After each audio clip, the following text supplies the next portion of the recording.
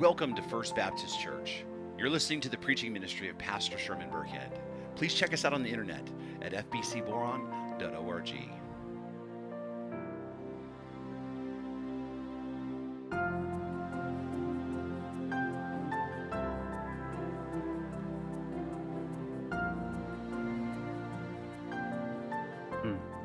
John chapter 14, beginning in verse 1. And the word of the sovereign Lord reads, "Let not your hearts be troubled. Believe in God, believe also in me. In my Father's house are many rooms. If it were not so, would I have told you that I go to prepare a place for you? And if I go to prepare a place for you, I will come again, and will I take you to myself, that where I am, you may be also. And you know the way to where I'm going." Thomas said to him, "Lord, we do not know where you're going. How can we know the way?" Jesus said to him, "I am the way and the truth and the life. No one comes to the Father except through me." This is the word of our risen Lord. Martin Luther once wrote, "I must listen to the gospel. It tells me not what I must do, but what Jesus Christ, the Son of God, has done for me." So in a couple of weeks, we as a church are going to re-inaugurate the celebrating of Easter here at First Baptist Church, both at the park for our sunrise service and then also for our regular worship service at 11 o'clock. And I use the word re-inaugurate purposefully because the truth is, last year, in light of the fact that we knew very little about the coronavirus and we were not really sure what we were dealing with, we erred on the side of caution. And for the first time in 82 years in the life of this congregation, we didn't meet together on Easter morning. And so for me, this particular Easter coming up is especially meaningful. In fact, when I look back over this year and I see the things that we have all been through, I know what you've been through. I know what I've been through. I can't even imagine how we would have gotten through it without each other. But seeing what we've been through and how we have seen the need to be together as a church family and recognizing that the only real hope that we have is not the government and is not a vaccine. The only hope that we have and that the world has is Christ Himself. With that in mind, this coming Easter is particularly important to me. Not to mention the fact that this Easter, we are actually concluding the long-running series of the Gospel of Mark, as we will be in the text about the resurrection of Jesus Christ in Mark chapter 16. I feel like it's a fitting way to wrap up that sermon series that's lasted for 2.5 years by doing so on Easter. And I got to tell you, I almost feel a little sad about it. It's like we've been in Mark for so long, and I've read this text so many times. It's almost like saying, I'm getting ready to say goodbye to an old friend. Now we can come back to it, but it's been such an important part, of our lives for 2.5 years now. And so again, Easter, the celebration will take place in 2 weeks, again, is very special in light of all of those things, right? And so in light of that, we are taking some time in the last few weeks to prepare our hearts for the coming Easter. I believe it's an important way for us to do that is for us to spend time talking about and reflecting on the gospel of Jesus Christ, not just in a superficial way, but in an in-depth way. I mean, here's the truth, right? We at First Baptist Church, if you're going to hear something out of me in this pulpit at some point during the sermon, you're going to hear us talk about the gospel. In fact, every single Sunday, it's my mission to proclaim the gospel from this pulpit. But I think this time of year, as the rest of the world around us begins to think about the cross, and as the rest of the world starts looking to the empty tomb, and as the rest of the world starts preparing for their time with family, I think it's a good opportunity for us to slow down and really think through the foundational truths of the gospel and our faith. You see, we understand, historically speaking, the gospel itself is actually quite simple. It is. The gospel is the good news that God saves you by doing for you what you cannot do for yourself. It's really very simple. Again, God, in His love for you, saves you by doing for you all the things you cannot do for yourself. But the problem is, for all of its simplicity, for some reason throughout history, people tend to move beyond the simplicity of the gospel of grace, and we tend to make it complicated. There's a tendency to make it more than what it really is. There's a tendency to add to the gospel, and in the process, subvert the gospel. Because here's the truth that you can count on for the rest of your life. If there's a little ism you can take from me and write down and say, I remember Pastor Sherman saying that, right? Is this: the gospel plus anything else is not the gospel, right? It's a simple mathematical formulation, right? The gospel plus anything else is zero. It doesn't mean anything. But that's what we look back, see in church history. We see people, for some reason, complicating and distorting the gospel.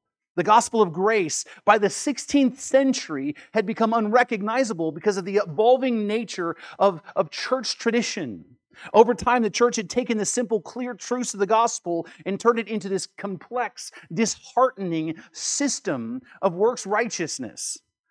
Right? It became about rituals and rules and sacraments, and all of which can do nothing to relieve a person's guilt before God.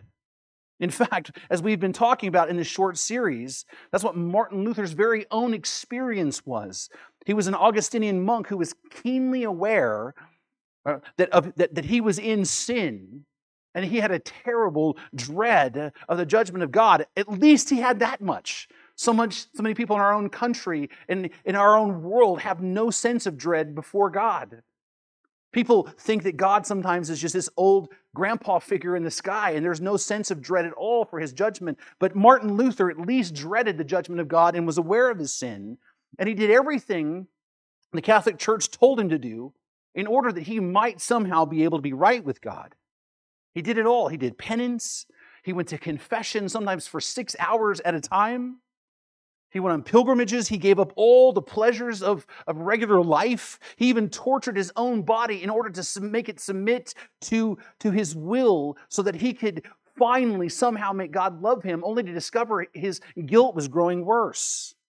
He learned the very hard way that there was nothing you can do to make God love you on your own, that there's nothing a person can do on their own to earn God's favor. And he began to hate God and to resent Him because it seemed like his hope of escaping God's righteousness and justice was impossible.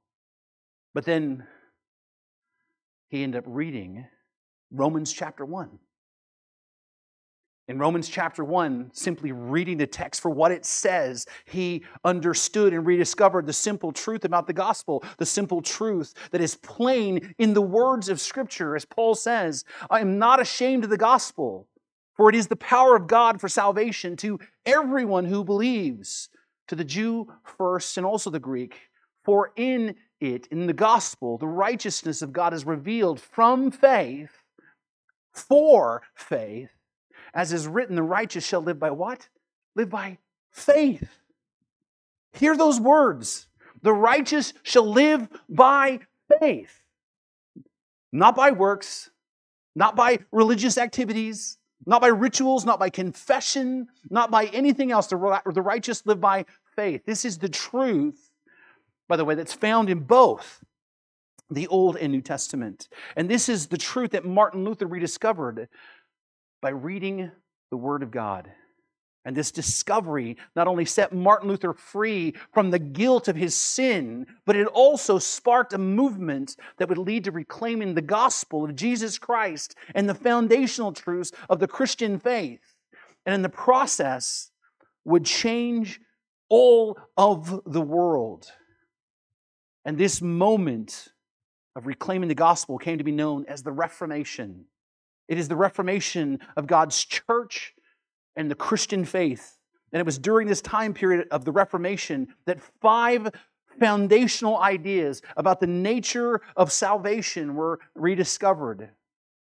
And this movement, these 5 foundational ideas came to be reflected in 5 Latin slogans that help to kind of anchor our thinking on these things. And these 5 Latin slogans were called the 5 solas of the Reformation. And these solas are sola scriptura, sola gratia, sola fide, solus Christus, and soli Deo gloria. And I think for me, the easiest way to remember those, because it took me a minute to memorize these things, is that you were saved by grace alone, or sola gratia, through faith alone, sola fide, in Christ alone, solus Christus, and it's all for the glory of God alone, soli Deo gloria.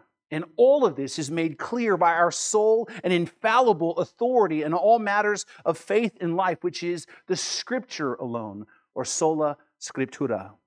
These 5 sola statements reflect the work of many men during the 16th and 17th centuries to clarify and to make it easy to teach the simple foundational truths about the gospel of Jesus Christ. The simple truth that salvation is all God's work on our behalf, and we simply receive that by faith alone and not our works.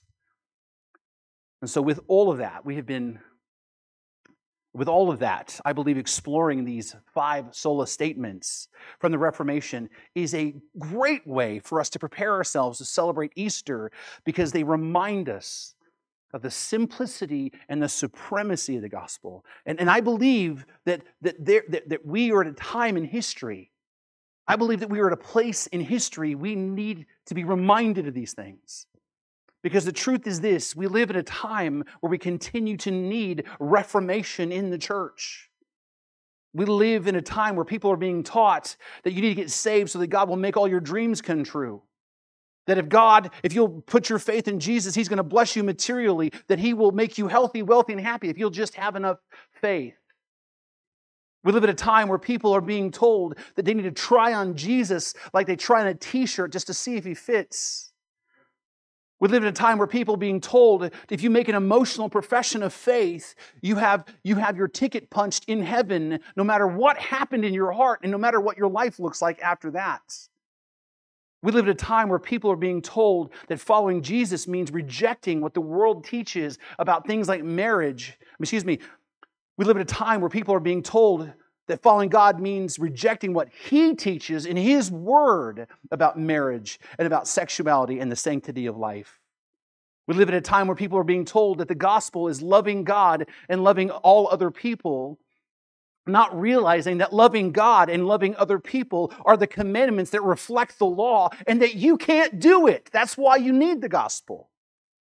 We live at a time where people are being taught that all your kids need is an hour and a half in church, right? 1 day a week to combat the worldview that's being forced on them by 6 hours a day at church, 5 days a week. We live at a time when people call themselves Christians and willingly abandon the commandments of Scripture in order to follow the commandments of Caesar. And then, even worse, we live at a time where the church itself has been infected by the woke mob and Marxism and intersectionality, and people are being taught that the grace of God is not enough to tear down the dividing line between us. We're being taught that our common faith is not enough to unite us in Christ, especially those of us who don't have as much melanin in our skin as other people. There's a growing number of people who call themselves Christians who will say that my repentance and faith in Christ is not enough to make me part of God's family and one of their brothers in Christ, because I must find some way to make atonement for the color of my skin.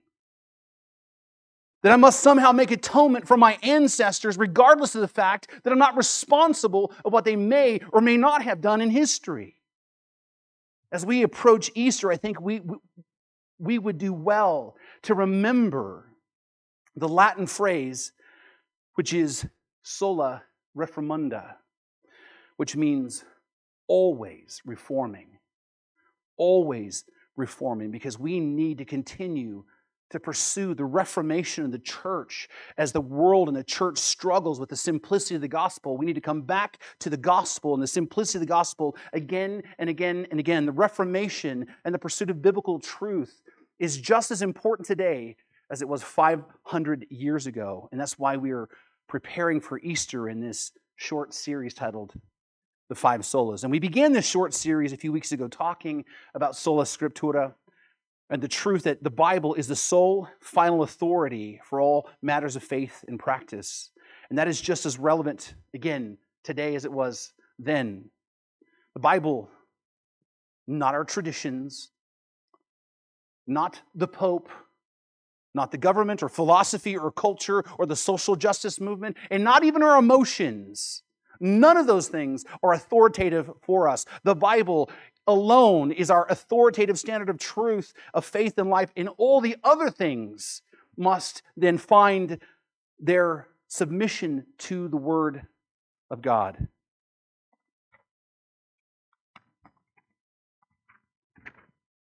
And that authority tells us that we were saved by grace alone.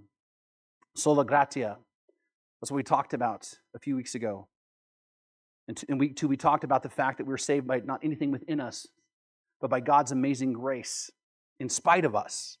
And then last week, we talked about sola fide, or faith alone. We are saved by grace alone as a gift, and that gift is received by us as a gift, not by the works that we do or effort, but by faith alone. Salvation is granted to us by God Himself when we receive it by faith. It is by faith that you enter into the kingdom of God. It is by faith you are kept in the kingdom of God. And so we are saved by grace alone, through faith alone. And this week we're going to continue to work our way through the solas and talk about the object of our faith, and that is Solus Christus, or Christ alone. You see, the truth is this. In a world that seems to be full of faith, it is not enough for you to have faith in something. I want you to hear me on this. It's not enough to have faith. That faith itself avails nothing. That faith must be attached to or grounded in something. It must be grounded or attached to an object. Your faith, no matter how big it is or small it is, if it is faith, it must be a faith that's grounded in something that can accomplish something. Right? Your faith must be fixed to something or someone else. In other words, the object of your faith must be something that's real. The object of your faith must be something that you can depend on, trust in. Otherwise, your faith ultimately, no matter how big it is pointless. You see, your faith must rest on something that is worthy of your faith. Because faith implies trust. Whatever you trust in must then, by definition, be trustworthy. It must be able to accomplish what you're trusting it to do. For example, I am standing on this pulpit on the stage here, and I want you to realize I am trusting it to support my weight. I have faith in its integrity. I trust in it. That's why I'm standing here. If you think about this, below my feet is the basement, and from this point right here, it's a very long drop. Right? I have faith in the construction of the floor below me. I have complete confidence in it. That's why I don't look like a fool standing here. Whatever you trust in must be able to do what it is you're trusting for it to do. And it really works the same way with people too. My wife tells me that she loves me and that she's committed to me. And because of that, I trust in her. I trust that when she goes to work or when she interacts with other people, I trust that she will always do right by me in all circumstances. Why? Because I've learned that I can trust her. I know that I can trust her. I have faith in her. And I have good reasons for that. She has proven over and over again to be trustworthy to me. I can depend on her. Now, on the other hand, I have a friend that I care about very deeply. But despite their best efforts, that person will always be forever late. If they say, I'm going to be there at 10 o'clock, I know for a fact that's just not going to happen. I do not have faith that they're going to arrive when they say they're going to arrive. I know that it'll probably be like 11 or 11:30. Right? As much as I care about this person, I don't have faith in what they say about when they're going to arrive. Why? Because they've given me reason not to depend on that. I know it's not going to happen. But the funny thing is I know people, who also will take this person at their word. And they have faith that this person will show up when they will. And guess what happens? When they don't, they get upset. as if like you didn't already know. You see, their faith in this person is misplaced. They are let down. Well, it's the same thing with our faith in God, because what you put your faith in for salvation is what you're trusting in to deliver you and save you from your sin. You understand that, right? What you put your faith in for salvation is what you're trusting in and depending on to save you from your sin and the wrath of God, which means what you put your faith in absolutely needs to be able to deliver. What you trust in actually needs to have the ability to save you. You see, the object of your faith actually, I want you to hear me on this. The object of your faith is actually a lot more important than your faith itself. You see, there's a thing in the world around us that just says, if you'll just believe enough. That's what you see in all the movies, right? Right? If you just believe, anything's possible. If you just believe, right? That's what we're told. That's what the prosperity gospel tells you. If you don't have the money you want, then you just don't believe enough. If God hasn't healed you, then you just don't believe enough. That somehow, some way, that the magic bullet is not the object of your faith, but it's your faith. I'm going to tell you the truth. That is the opposite, that way that it really is. The object of your faith is much more important than your faith itself. Let me give you an example. If I decided to have a lot of faith in a small little kid's folding chair to support my weight, my faith is really kind of irrelevant. Okay, there's no mystery here. Just look at me. Right?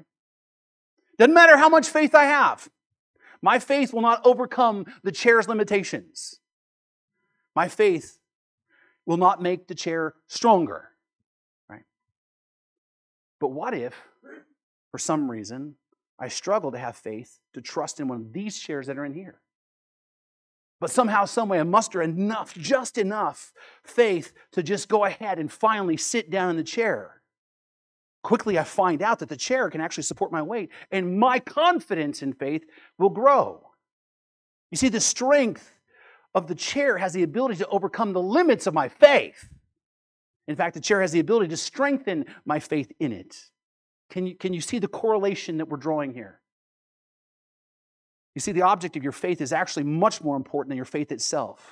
And so if you have total and complete faith and confidence, but that faith is invested in a false god, such as Michael the archangel, or some man who worked really, really hard to become a god, like all his forefathers before him, your faith is invested in a false god, and you will discover at some point the truth that the object of your faith is going to fail you completely. Doesn't matter how much faith you have. I don't care how much confidence you have. I don't care how excited you are about it. But the truth is, the Bible teaches us that if you have the tiniest bit of faith, the faith represented in the size of a mustard seed, a faith like that will not only move mountains, but a faith like that will lead you all the way to life. Why? It's because the object of your faith. The theologian D.A. Carson once used an example that I just absolutely love. I really wish if I could grow up and be someone else, it would be D.A. Carson, okay? Just super smart, But anyway, he tells this story that I just feel is really gets to the point. He says, imagine there are these two Jewish men in Egypt, and they're standing outside of their respective houses. And it's the evening right before the Passover. And they're talking about all that's happened and the commandment that Moses has just given them to put blood on the doorposts. And the first man is like, man, can you believe all that's happening? It's really scary. It's terrifying. Can you believe, And Moses said that if we don't do this, then one of our firstborn is going to die. Well, are you going to do that? Of course I'm going to, but I'm really scared. What if it doesn't work? I'm terrified. I'm terrified of what's going to happen next. I don't want my firstborn to die. And the other one says, I don't know why you're so scared. Moses said, do it, so I'm going to do it. He's been right all these times. I'm just going to trust what he says. So I'm just going to do it. So both men going to their respective homes. And the angel of the Lord comes in the night. And which one do you think of them who had their house passed over and then their family survived? And the answer is, both of them. Both of them. Do you know why? Because their salvation wasn't dependent upon the strength of their faith. The salvation depended upon the blood of the Lamb, the object of their faith. That's the truth that we need to hold on to. The object of your faith is much more important than your faith that you have itself. And Christ, as Christians, whether you are a veteran Christian who's been a Christian for many years and seen God faithful all your life, or you're a brand new Christian and you're just hoping, that God will love someone like you, all of us have the same object of faith, and that is none other than Christ Jesus himself, the very Son of God. Jesus, brothers and sisters, is the object of our faith. He is the one that we're trusting in. He is the one who we're depending on. It is He that we're hoping in. And what we know from the Scriptures that He is trustworthy. He's deserving of our faith. Because He can do the very thing that we're trusting Him to do. And that is to save us from our sins. As Paul tells us that Jesus came into the world to do what? To save sinners. 1 Timothy 1:15. Jesus himself said, I came to seek and save the lost in Luke 19:10. That is the promise that we're holding on to. That's the promise we're believing in. Not that He's going to make our lives perfect here, because He said the opposite. He said, in this world you will have trouble. We're believing in Him to save us from our sin. That's the promise we're trusting in Christ for. Now, how do we know then that we can believe that promise? How do we know that our faith in Him is not misplaced? Well, we know because of the event that we're going to be celebrating in 2 weeks, and that is the resurrection. We know that our faith is not in vain because Jesus Christ rose from the dead, proving beyond a shadow of a doubt that He is what He claimed to be, God in the flesh, and that He can do exactly what He promised to do, which is to save us from our sins. In fact, that is the testable part of our faith. Paul says in 1 Corinthians chapter 15, beginning in verse 12, he says, now if Christ is proclaimed as raised from the dead, how can some of you say there is no resurrection of the dead? But if there is no resurrection of the dead, then not even Christ has been raised. And if Christ has not been raised, then our preaching is in vain and your faith is in vain. Paul, I want you to hear this, okay? If you're a Christian, this is another reason to have confidence in your faith. Paul makes it clear that the object of our faith is critical, and he's saying the object of our faith, if He was not resurrected, then your faith is misplaced and meaningless, which means the Christian faith, unlike every other faith in the world, the Christian faith is testable. Do you realize that? All the truth claims of all the other religions, there's no objective way to test them, but with the Christian faith, you can actually test them. Because here's the truth, if Christ didn't rise from the dead, then we were wasting our time.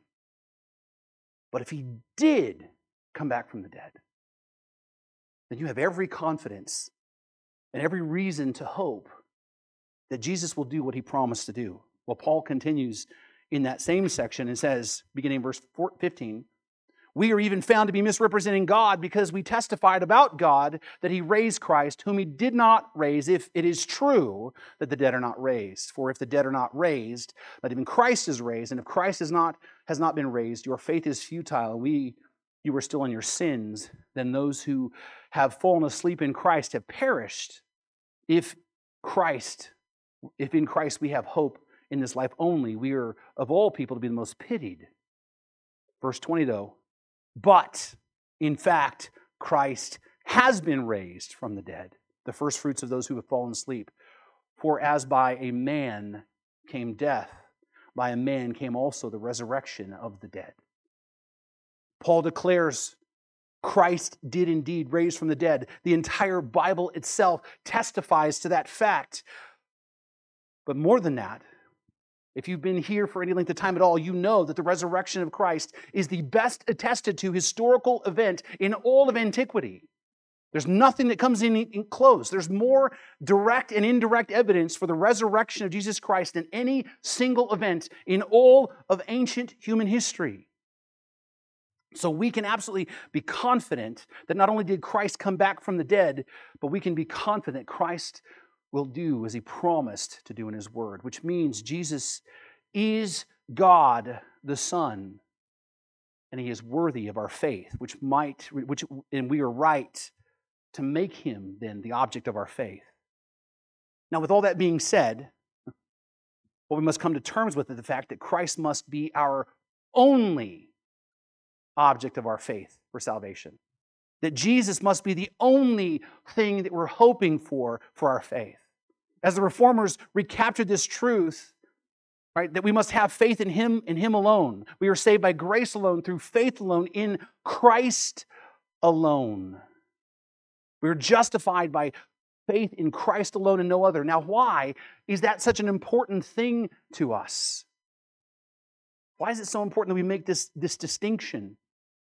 I mean, shouldn't it just simply matter that a person believes in Jesus? Isn't that just enough, right? Why must I have faith in Him and Him alone? I mean, the truth is, faith in Christ is not anything new. It wasn't new in the 16th century. In fact, it's always been the foundation of the church, by the way, right?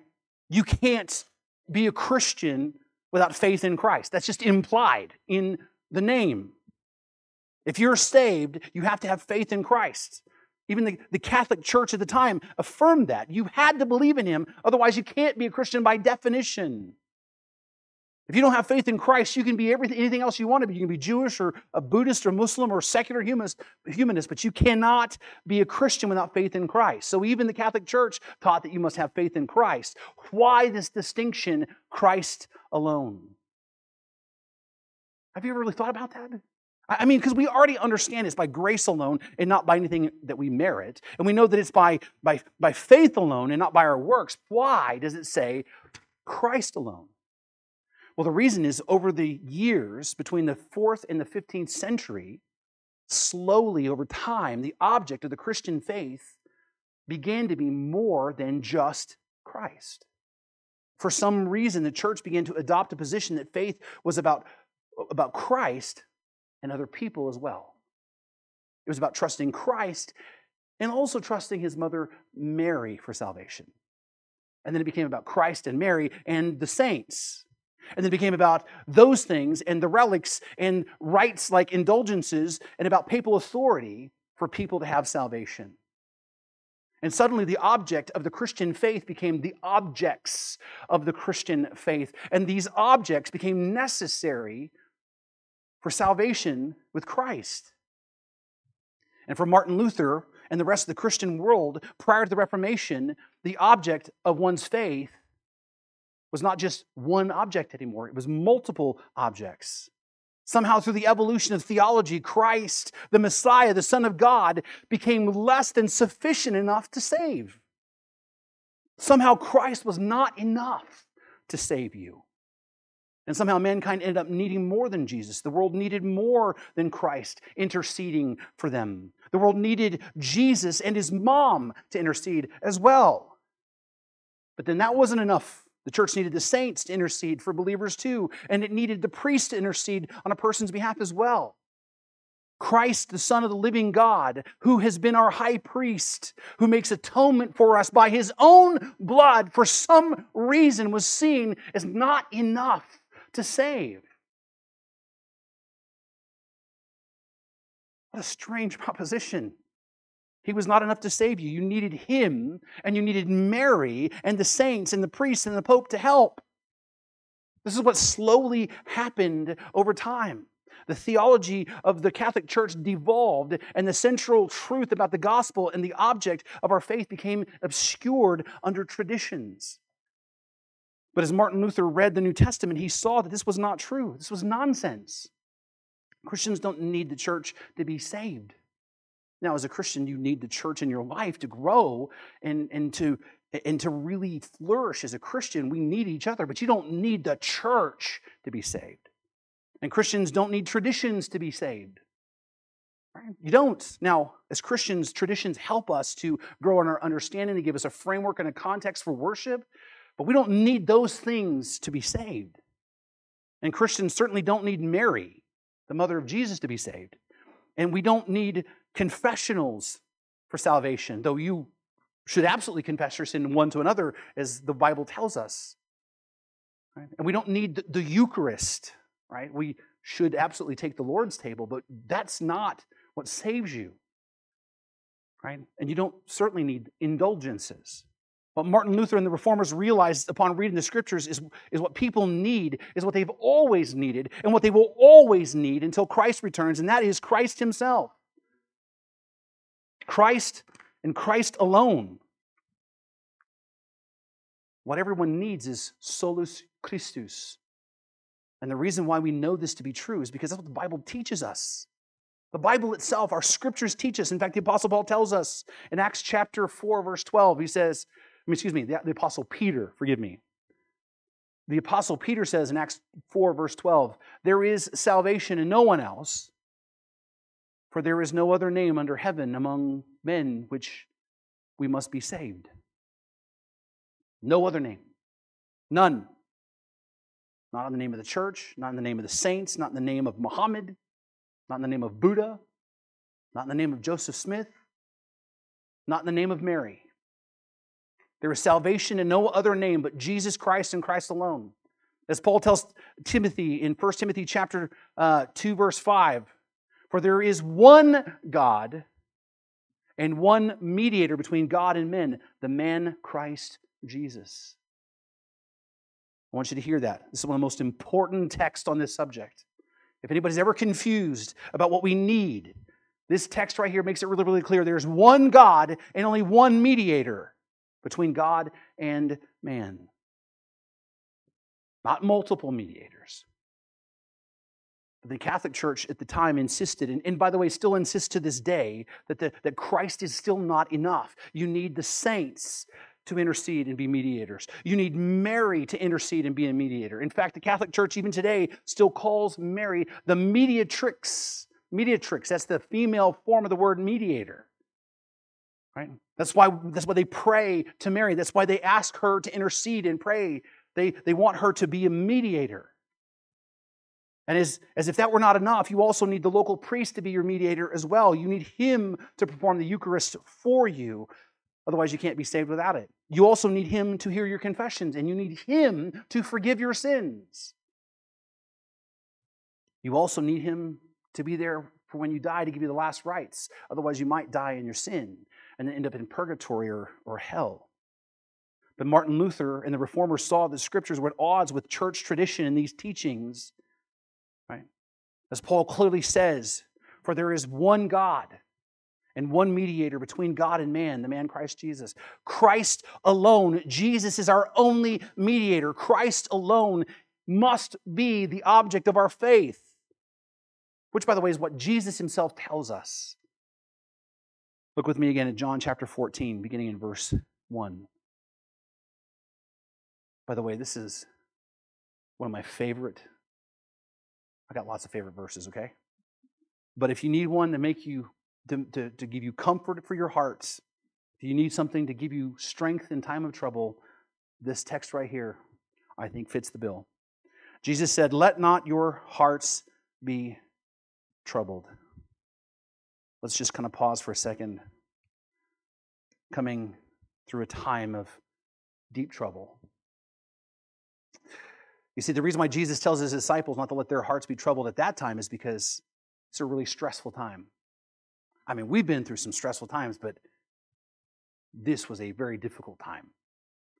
Because we know this is the end of Jesus' ministry, and Jesus is about to be arrested and tried and falsely convicted and killed, and Jesus is preparing them for this. And he has been preparing them for this. In fact, if you remember, as we went through Mark, that Jesus 3 times made it really clear that he was going to be delivered to his enemies and they were going to kill him. Right? That's what he's been talking about to this point. And now they're here at the Last Supper and he's telling them that one of them is going to betray him. And then he's also is going to tell Peter that he's going to deny him. And he's going to go away from them. And so this is a very strange and disconcerting time for the followers. I can't even imagine. You know, there are times where I think we say, man, I would have loved to have been there in the times of Jesus. And I'm going, Oh, I don't know. This was pretty scary stuff back then. I mean, Peter fell down on his face and denied Jesus. I'm not Peter. So, you see where I'm going with that? A stressful time. They don't fully understand what Jesus is talking about here. But then Jesus says to them, in fact, he said just before, he said to them, where I'm going, you cannot follow me, but you will follow afterwards. So they must be confused and, obviously upset. And so Jesus seeks to encourage them. And he says, let not your hearts be troubled. Believe in God, believe also in me. He's saying, put your trust in me the same way that you are trusting in the Father. And then he makes this glorious promise that we all look forward to, a promise that gives us all peace. He said, in my Father's house are many rooms. If it were not so, would I have told you that I go to prepare a place for you? And if I go and prepare a place for you, I will come again and will take you to myself. And where I am, you may be also. This is the promise that we are holding on to. This is the promise that you are trusting Christ for. Right? This is the promise that changed our entire world. Before we had Christ, all we had to look forward to was the prospect that one day we'll be standing before a holy, righteous, and just God in our sins, somehow trying to give an account for our lives and trying to convince God that we're somehow good people. Knowing that we have all fallen short. Knowing that all the things that we've done and all the things that we have thought, knowing that we rightly deserve for God to pour His wrath on us and consign us to hell. That's what we would look forward to, and that's what the world today looks forward to. But now we have been saved by grace through faith in Christ, and because of that, we don't dread the future. We don't fear tomorrow anymore. We don't fear death like the world does. We look forward to one day seeing Christ. We embrace that truth. That's what gives us the peace to carry on day after day, because Christ promised that we are trusting and He promised to bring us home, and we're trusting Him for that. But there's going to come a time when Jesus Himself will take us home. That Jesus Himself is prepared to be with us. What a comforting thought that He's already prepared for that time. And when that happens, when we are with Him, we will be with Him forever, as the Bible tells us in Revelation chapter 21, verses 3 and 4. Behold, the dwelling place of God is with man. Let that just settle into your soul. He will dwell with them, and they will be His people, and God Himself will be with them as their God. And then here comes the part that everybody loves. And He will wipe away every tear from their eyes, and death shall be no more, neither shall there be mourning, nor crying, nor pain anymore, for the former things have passed away. That's the promise. That is what those of us who are saved by faith look forward to. That's what Martin Luther so desperately wanted. That's what he worked for so many years under the Catholic system of salvation. He desired with all of his heart to know that that was his future. But that future is not available by what you do. It's not available by your works. It's not available by your own self-righteousness. This future is not available by the traditions of men. This future is not available because you trust in some obscure saints. This future is only available through Christ and Christ alone. This is the promise that is made available to us by the grace of God and is received by faith in Christ alone. In fact, Jesus continues and says, and you know the way to where I'm going. And Thomas said, Lord, we don't know where you're going. How can we know the way? Understand, Jesus said, you already know the way to heaven. And Thomas is not entirely sure at all what Jesus is even talking about. Says, we don't know the way. How can we know the way? And then Jesus clarifies, and He says to him, I am the way, and the truth, and the life. I am the way. And no one comes to the Father except through me. Jesus says the way to heaven and the way to peace and the way to God himself is him. He says, I am the way. Jesus says, you know the way. And Thomas said, we don't know the way. And Jesus said, yeah, you do.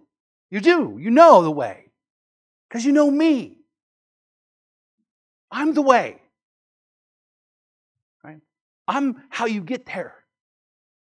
Not religions. Not rules. Not traditions. Not fasting. Not torturing your body. Not social justice movement. Not your good works, not praying to the saints, not asking Mary to pray for you. I am the way, he says. He says, and I'm preparing a place for you in heaven so that we can then live together forever. The only way to salvation is not a thing.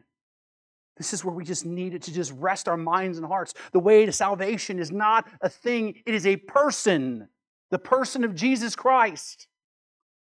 And because of that, he is the only object of our faith. Because he is the way, the truth, and the life. And if that's not clear enough, right? If that weren't clear enough by itself, then he goes on and says, no one, and believe me, I want you to hear the words here, because we live in a pluralistic world that somehow wants to include everybody because we just feel nice, but I want you to hear me.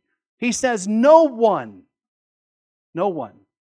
comes to the Father except through me. Again, if there's a truth you want to let settle into your heart, that's the one. No one can come to the Father in heaven unless they come through Christ. Why? Because he's the only way to get there. He's the only one. He is the way and the truth and the life. So no one gets there without him. It doesn't matter how religious you are. Again, we have a sentimental culture that thinks, but they're really so sincere. It doesn't matter. It's not about your sincerity. It's not about how nice you are. It doesn't matter how good you think you are. It doesn't matter how many homeless people you feed. It doesn't matter how many people you help on the side of the road. No one comes to the Father by what they do. They only come through Christ. Jesus says, I'm the way, the truth, and the life. I'm the very path to heaven. I am the very truth about God in salvation, and I'm the very life. Life eternal is in me because I am that life. He's the author of life. Jesus says that a few chapters earlier, by the way, when talking to Lazarus' sister. He said, I'm the resurrection and the life. Whoever believes in me, though he die, yet he shall live. John chapter 1, verse 4 even makes it even more clear. He says, in him was life, and the life was the light of men. Christ is the life because he's the author of life. The only way to God, the only way to heaven, the only way to be saved is through Christ alone. Now again, why Christ alone? I mean, I know he's the way, truth, and life, but why just him? Why not something else or someone else? Why can't we just believe in something? Well, Jesus tells us in the text very clearly. The problem is when we read it in English, we overlook it. But it's right here. You see, Jesus says, I am the way, the truth, and life. And the most important part of that expression is the expression, I am. You see, the phrase is translated from the Greek words, ego eimi. And the reason why this is so important is because this isn't the first time that Jesus uses this expression. In fact, he uses this expression 23 times in the book of John. 7 times are connected with statements that include important metaphors to help reveal who he is. He said, I am, ego eimi, the bread of life. I am the light of the world. I am the door to the sheep. I am the good shepherd. I am the resurrection and the life. I am the way, the truth, and the life. I am the true vine. Jesus uses this expression, ego eimi, or I am, to reveal himself in the book of John so we understand really clearly who he is. And perhaps the greatest revelation of Jesus came in John chapter 8, where Jesus is arguing with the Pharisees and the scribes, and Jesus tells them, okay, now anytime somebody ever tells you that you need to be nice like Jesus, remember, Jesus tells the scribes and the Pharisees, you're sons of the devil. All right? Again, we think we live by the 11th commandment, thou shalt be nice. It's not always about being nice. It's about loving people and telling them the truth. And Jesus tells the truth all the time. And he tells them, you're children of the devil. Right? And they argue and say, we're not children of the devil, we're children of Abraham. And Jesus leverages that and said, yeah, Abraham longed to see my day, and in fact, did see it. And they're like, wait a minute, you're not even 50 years old. How in the world did Abraham see you who lived centuries before? And then Jesus said, one of the most controversial things he could have ever said. He said, truly, truly, I say to you, before Abraham was, I am. Ego eimi. And when they heard him say that, what did they do? They picked up stones to try to kill him. Why? The reason why they wanted to kill him is because they knew exactly what he was saying. He was calling himself the name of God, the name that God used when he talked to Moses. Moses asked God, who will I tell them that sent me to rescue the Jews? And God says, say to the people of Israel, I am has sent me to you. This expression that Jesus used, right? The Jews knew exactly what he meant when he used it. He was calling himself God. That's why they wanted to kill him. He said before to the Jews, Abraham was, I am. Ego eimi. And he uses the same expression again here in this text. He says, I am. Ego eimi. I am the way, the truth, and the life. You see, the reason why Jesus is the way, the truth, and the life, and the reason why Jesus is the way to heaven is because Jesus is God incarnate. He is God in the flesh. As we've read so many times in John chapter 1, in the beginning was the Word. The Word was with God, and the Word was God. And then the Word became what? Flesh. You see, the reason why He is the way and the object of our faith is because Jesus is fully God and fully man. Jesus is both divinity and humanity. And as such, only He can reconcile God to man. As Paul says in 2 Corinthians chapter 5, verse 18, and all of this is a gift of God who brought us back to Him through Christ. And God has given us this task of reconciling people to Him. For God was in Christ, reconciling the world to Himself, no longer counting people's sins against them. Christ is the only one who can reconcile God to man because He Himself is the only one who is both fully God and fully man. Only He and He alone is qualified to be the mediator. Only Jesus can bridge the gap between God and man because in Him, in His very nature, is the reconciliation.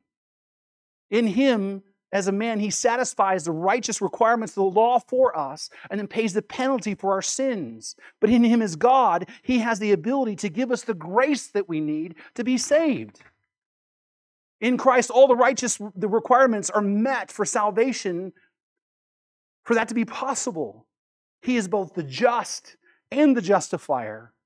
He is both the one who holds us accountable, but also the one who makes it possible to be saved. He is both our propitiation for sin, but also the righteousness we need for life. As Peter says, and there is no salvation in no one else, for there is no name under heaven given among men by which we must be saved. We are saved, my brothers and sisters, by sola gratia, by grace alone. Through sola fide, faith alone, in Solus Christus, in Christ alone. If you walk out of here today, I want you to hear me what I say. You are not set free by what you do. You're not set free by a church. You're not set free by traditions. You're not set free by you somehow making yourself good enough for God to look at you. You're set free by Christ alone. And because of that, He must be the only object of our faith. And if you trust in Him alone, He will not fail you. And in that, I have two things left to say. Number one, if you have been trusting in your life anything but Christ, Repent and believe the gospel today. Today is the day of salvation. Today is the day that Christ is calling you to repent and believe and enter the kingdom. And He has promised if you will call on His name, He will not forsake you. And if you need to know more about how you can trust Christ, then come and talk to me or one of the deacons in this church. We'd be happy to walk you through that. Secondly, for those of you who are in Christ, which I think includes the majority of you, we need to continue to live by this same truth. Because there's something in us that's performance-driven somehow, right? When you fall down and make a mess of things, it's almost like you forget that your salvation is contingent upon Him alone. When you fall down on your face, there's a tendency that thinks, oh, I need to try harder and work harder and be better and make all these rules and live by these rules, and hopefully God will accept me and love me. He already knew what you were capable of before He rescued you. Your sin does not surprise Him. What you do is come back to your senses and remember you're saved by Him alone, and you hold on to Him even harder. You trust in Him even more because He has proven to be dependable. You continue to do what you did in the beginning. Repent and believe the gospel. Repent and hold on to Jesus. That is your life, and it will be until He takes you home, brothers and sisters. That is your peace, by the way. Right? What if I'm not saved? Do you trust in Jesus? Yes. Then hold on to that, and He'll get you home. That's the hope that you need to walk out of here with. And when you fall down on your face and make the same mistake you made 1,000 times before, you look to heaven and say, Lord, I need you. I can't do it. That's why I'm trusting in you. That, my brothers and sisters, is the hope and the message that we have. And I fibbed. I said two things, one last thing. As we prepare before Easter, let us walk out of here and share the hope of Christ with the rest of the world. In Mark chapter 2, remember, the paralytic was brought to Jesus by his friends, and they couldn't get to Jesus because the house was full, right? And what'd they do? They climbed up on the roof, they tore the roof off the house, making a mess of everything, but they didn't care. Why? Because they knew that this man's only hope was Jesus. All right? If they're going to do that for somebody to get physical healing, then why can't we be like that when it comes to our friends and our family and our neighbors? They need Jesus. And God has put you in their life. He's ordained for you to be in their life, to be the mechanism by which they hear about it. Go and share Jesus with them. They need Him. And I promise you, if He's prepared their hearts to receive that word, then you can't mess it up. Praise the Lord for that. You've been listening to the preaching ministry of Pastor Sherman Burkhead, a production of First Baptist Church in Boron, California. Our website address is fbcboron.org. And would you please consider partnering with us financially as we work to share the hope and the gospel of Jesus Christ with our community and our world.